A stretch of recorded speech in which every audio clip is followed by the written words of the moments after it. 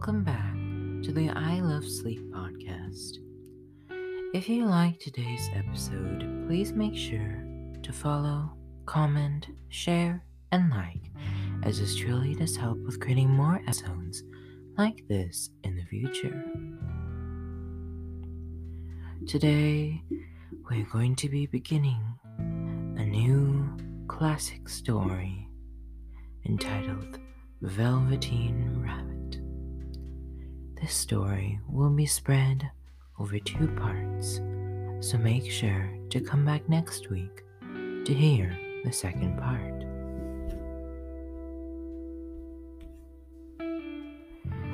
There once was a Velveteen Rabbit, and in the beginning he was really splendid. He was bunchy, as a rabbit should be. His coat was spotted brown and white. He had real thread whiskers, and his ears were lined with pink satin. On Christmas morning, when he sat wedged in between the top of the boy's stocking, with a sprig of holly between his paws, the effect was charming.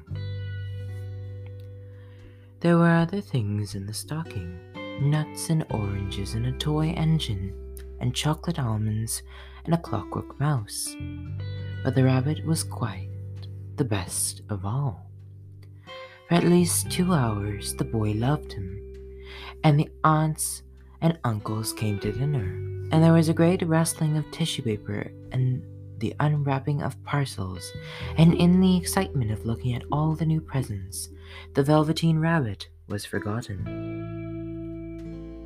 For a long time he lived in the toy cupboard or on the nursery floor, and no one thought very much about him. He was naturally shy, and being only made of velveteen, some of the more expensive toys quite snubbed. These mechanical toys were very superior and looked down upon everyone else. They were full of modern ideas and pretended they were real. The model boat, who had lived through 2 seasons and lost more of his paint, caught the tone from them and never missed the opportunity of referring to his rigging in technical terms. The rabbit could not claim to be a model of anything, for he did not know that real rabbits existed.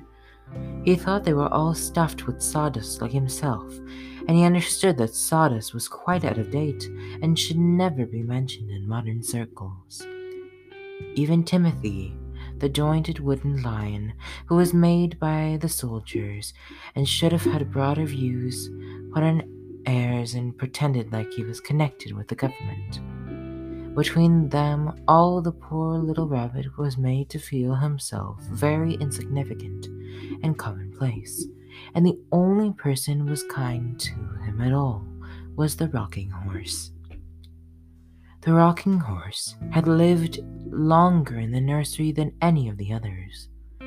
He was so old that his brown coat was bald in patches and showed the seams underneath, and most of the hairs in his tail had been pulled out to do string bead necklaces.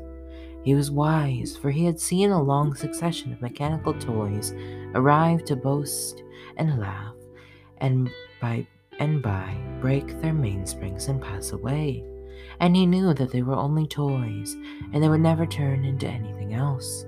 For nursery magic is very strange and wonderful, and only those playthings that are old and wise are experienced like the rocking horse understood all about it. "What is real?" asked the rabbit one day, when they were tidying side by side near the nursery fender, before Nana came to tidy the room. "Does it mean having things that buzz and have mechanical parts?" "Real isn't how you're made," said the rocking horse. "It's a thing that happens to you when a child loves you for a long, long time, not just to play with, but really loves you. Then you become real." "Does it hurt?" asked the rabbit. "Sometimes," said the rocking horse, for he was always truthful. "When you are real, you don't mind being hurt." "Does it happen all at once, like being wound up?" he asked, or bit by bit? It doesn't happen all at once, said the rocking horse. You become. It takes a long time. That's why it does not happen to people who break easily, or have sharp edges, or have to be kept carefully. Generally, by the time you are real, most of your hair has been loved off, and your eyes drop out, and you get loose in the joints and very shabby. But these things don't matter at all, because once you are real, you can't be ugly, except to people who don't understand. I suppose you are real, said the rabbit, and then he wished he had not said it, for he thought the rocking horse might be sensitive.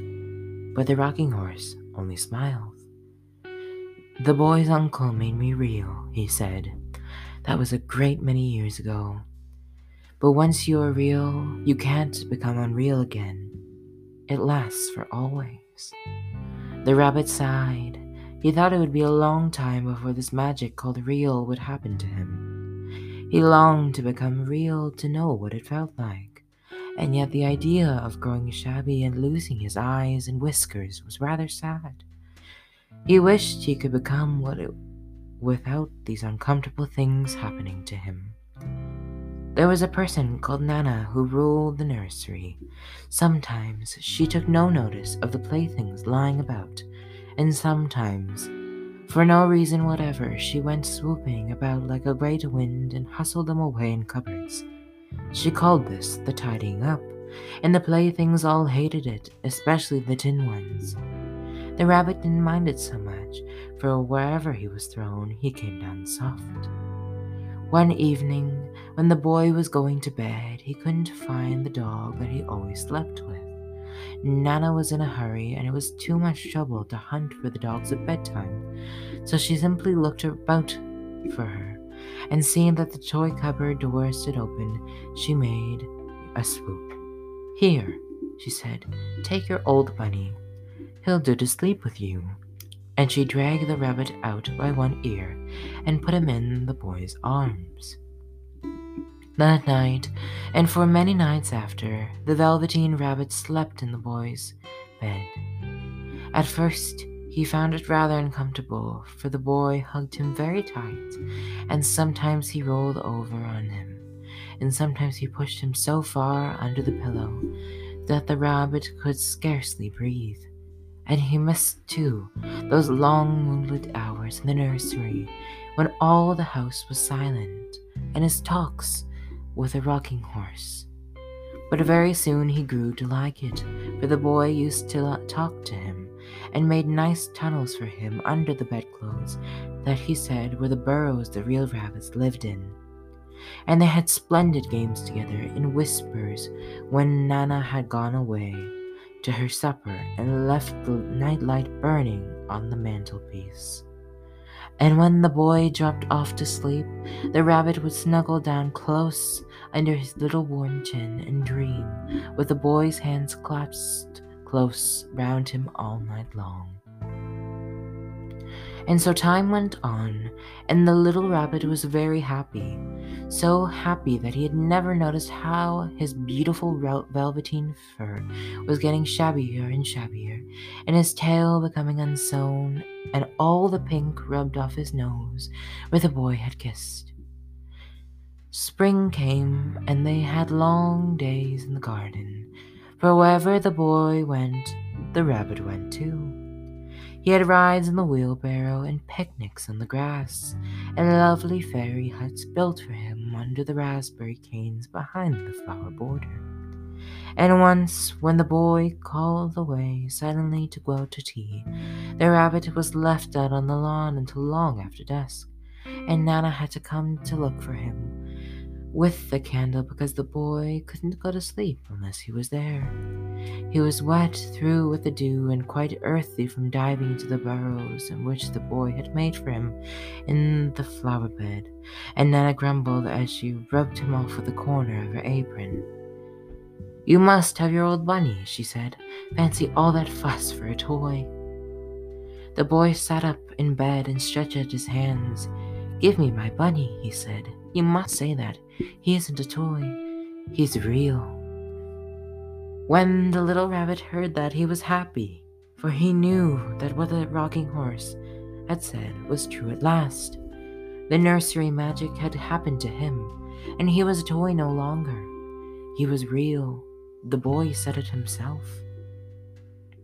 That night he was almost too happy to sleep, and so much love stirred in his little sawdust heart that almost burst, and into his boot-buttoned eyes that long ago had lost their polish, there came a look of wisdom and beauty, so that even Nana noticed it next morning when she picked him up and said, "I declare that if that old bunny hasn't got quite a knowing expression."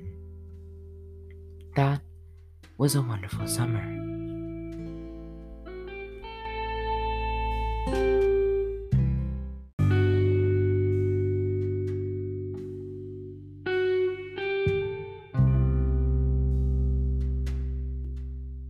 Hello, and welcome back to the I Love Sleep podcast. If you liked today's episode, please make sure to follow, share, comment, and like, as this truly does help with creating more episodes like this in the future. Today, we'll be continuing the classic story of the Velveteen Rabbit. Near the house where they lived, there was a woods, and in the long June evenings, the boy liked to go there after tea to play. He took the Velveteen Rabbit with him, and before he wandered off to pick flowers or play amongst the trees, he always made the rabbit a little nest somewhere along the way, where he would be quite cozy, for he was a kind-hearted little boy, and he liked Bunny to be comfortable. One evening, while the rabbit was lying there alone, watching the ants that ran to and from between his velvet paws in the grass, he saw two strange beings creep out of the tall grass near him. They were rabbits himself, but quite furry and brand new. They must have been very well made, for their seams didn't show at all, and they changed shape in a weird way when they moved. One minute they were long and thin, and the next minute they were bunchy, instead of always staying the same like he did. Their feet patted softly on the ground, and they kept quiet, close to him, twitching their noses while the rabbit stared hard to see which side the clockwork struck out, for he knew that people who jump generally have something to wind them up. But he couldn't see it. They were evidently a new kind of rabbit altogether. They stared at him, and the little rabbit stared back, and all the time their noses twitched. "Why don't you get up and play with us?" one of them asked. "I don't feel like it," said the rabbit, for he didn't want to explain that he had no clockwork. "Oh," said the furry rabbit, "it's as easy as anything," and he gave a big hop sideways and stood on his hind legs. "I don't believe you can," he said. "I can," said the little rabbit. "I can jump higher than anything." He meant when the boy threw him, but of course he didn't want to say so. "Can you hop on your hind legs?" asked the furry rabbit. That was a dreadful question, for the Velveteen Rabbit had no hind legs at all. The back of him was all made in one piece, like a cushion. He sat still on the grass and hoped that all the other rabbits wouldn't notice. "I don't want to," he said again. But the wild rabbits have very sharp eyes, and this one stretched out his neck and looked. "He hasn't got any hind legs," he called out. "Fancy a rabbit without any hind legs." And he began to laugh. "I have," cried the little rabbit. "I have got hind legs. I'm sitting on them." "Then stretch them out to show me like this," said the wild rabbit, and he began to whirl round and dance till the rabbit got quite dizzy. "I don't like dancing," he said.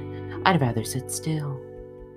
But all the while he was longing to dance, for a funny new tickly feeling ran through him, and he felt he would give anything in the world to be able to jump about as these rabbits did.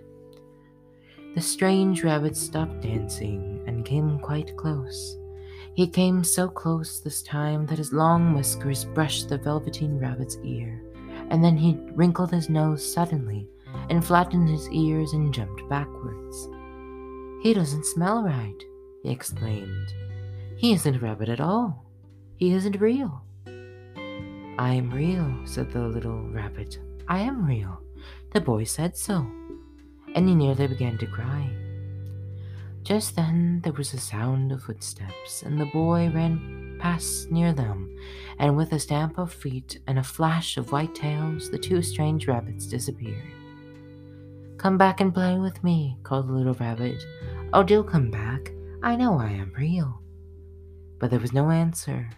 Only the little ants ran to and from, and the grass stayed gently where the two strangers had passed. The Velveteen Rabbit was all alone. "Oh dear," he thought. "Why did they run away like that? Why couldn't they stop and talk to me?"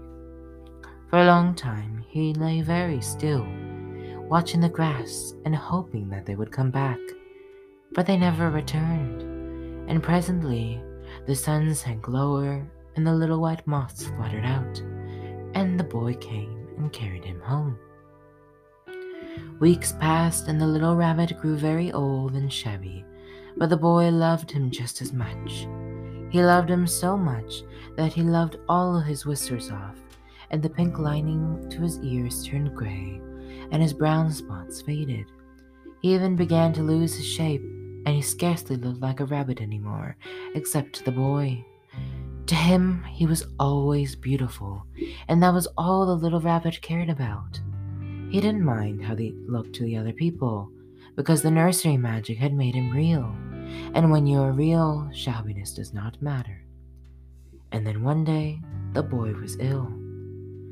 His face grew very flushed, and he talked in his sleep, and his body burned so that the rabbit, when he came close, strange people came and went in the nursery, and a light burned in all night, and through it all the little Velveteen Rabbit lay there, hidden from sight under the bedclothes, and he never stirred, for he was afraid that if they found him, someone might take him away, and he knew the boy needed him. It was a long, weary time, for the boy was too ill to play, and the little rabbit found it quite dull to have nothing to do all day long. But he snuggled down patiently and looked forward to the time when the boy should be well again, and they would go out in the garden amongst the flowers and the butterflies and play splendid games in the raspberry like they used to. All sorts of delightful things he planned, and while the boy lay half asleep as he crept closer to the pillow and whispered them in his ear, and presently the fever turned and the boy got better. He was able to sit up in bed and look at picture books, while the little rabbit cuddled close at his side. And one day they let him get up and dress. It was a bright, sunny morning, and the windows stood wide open. They carried the little boy out on the balcony, wrapped in a shawl, and the little rabbit tangled up among the bedclothes, thinking. The boy was going to seaside tomorrow. Everything was arranged. Now the only thing that remained was to carry out the doctor's orders. They talked about it all while the little rabbit lay under the bedclothes, with just his head peeping out, and listened. The room was to be disinfected, and all the books and toys that the boy had played with in bed must be burnt. "Hurrah," thought the little rabbit, "tomorrow we shall go to the seaside." For the boy had often talked of the seaside, and he wanted very much to see the big waves coming in, and the tiny crabs, and the sand castles. Just then, Nana caught sight of him. "How about this old bunny?" she asked. "That," said the doctor. "Why, it's a mass of fever germs. Burn it at once." "What? Nonsense. Get him a new one. He mustn't have that any more." And so the little rabbit was put in a sack with the old picture books and lots of rubbish, and carried out to the end of the garden behind the fowl house. That was a fine place to make a bonfire, only the gardener was too busy just then to attend to it. He had the potatoes to dig and the green peas to gather, but next morning he promised to come quite early and burn the whole lot. That night the boy slept in a different bedroom, and he had a new bunny to sleep with him. It was a splendid bunny, all white plush, with real glass eyes. But the boy was too excited to care very much about it, for tomorrow he was going to the seaside, and that in itself was such a wonderful thing that he could think of nothing else.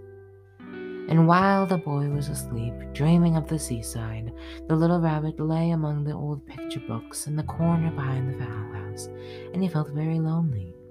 The sack had been left untied, and so by wriggling a bit he was able to get his head through the opening and look out.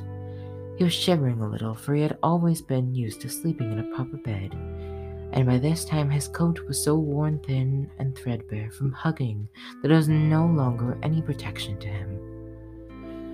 Nearby he could see the thicket of raspberry canes growing tall and close and like a tropical jungle, in whose shadow he had played with the boy on bygone mornings. He thought of those long sunlit hours in the garden, how happy they were, and a great sadness came over him. He seemed to see them all pass before him, each more beautiful than the other. The fairy huts and the flower beds, the quiet evenings in the wood when he lay in the grass, and the little ants ran over his paws. The wonderful day when he first knew that he was real. He thought of the rocking horse, so wise and gentle, and all that he had told him. Of what use was it to be loved, and to lose one's beauty and become real if it all ended like this? And a real tear trickled down his little shabby velvet nose and fell to the ground. And then a strange thing happened, for where the tear had fallen a flower grew out of the ground. A mysterious flower, not like any that grew in the garden. It had slender green leaves, the color of emeralds, and in the center of the leaves was a blossom like a golden cup. It was so beautiful that the little rabbit forgot to cry, and just lay there watching it. And presently the little blossom opened, and out of it stepped a fairy. She was quite the loveliest fairy in the whole world. Her dress was of pearl and dewdrops, and there were flowers round her neck and in her hair, and her face was like the most perfect flower of all. And she came close to the little rabbit and gathered him up in her arms and kissed him on his velveteen nose that was all damp from crying. "Little rabbit," she said, "don't you know who I am?" The rabbit looked up at her, and it seemed to him that he had seen her face before, but he couldn't think where. "I am the nursery magic fairy," she said. "I take care of all the playthings that the children have loved. When they're all worn out and old and the children don't need them anymore, then I come and take them away with me and turn them into real." "Wasn't I real before?" asked the little rabbit. "You were real to the boy," the fairy said, "because he loved you. Now you shall be real to everyone." And she held the little rabbit close in her arms and flew with him into the woods. It was light now, for the moon had risen.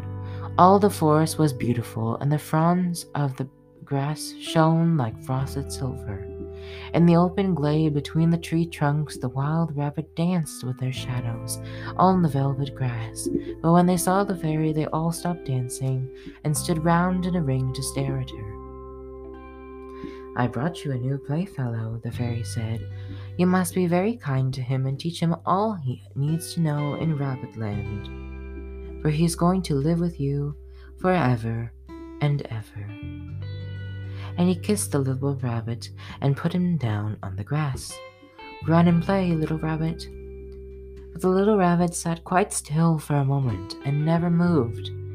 For when he saw all the wild rabbits dancing around him, he suddenly remembered about his hind legs, and he didn't want him to see that he was made all in one piece. He did not know that when the fairy kissed him that last time, she had changed him altogether. And he might have sat there for a long time, too shy to move, if just then something hadn't tickled his nose, and before he thought what he was doing had lifted his hind toe to scratch it. And he had found that he actually had hind legs. Instead of dingy velveteen, he had brown fur, soft and shiny. His ears twitched by themselves, and his whiskers were so long that they brushed the grass. He gave one leap, and the joy of using those hind legs was so great that he went springing about the turf on them, jumping sideways and whirling around as the others did, and grew so excited that at last he did stop to look for the fairy. She had gone. He was a real rabbit at last, at home with the other rabbits. Autumn passed and winter, and in the spring, when the days grew warm and sunny, the boy went to play out in the wood behind the house. And when he was playing, 2 rabbits crept out from the grass and peeped at him. One of them was brown all over, but the other had strange markings under his fur, and as though a long time ago he had been spotted, and the spots still showed through, and about his little soft nose and his round black eyes there was something familiar, so that the boy thought to himself, "Why, he looks just like my old bunny that was lost when I had scarlet fever." But he never knew that it was really his own bunny, come back to look at the child who had first helped him to be real.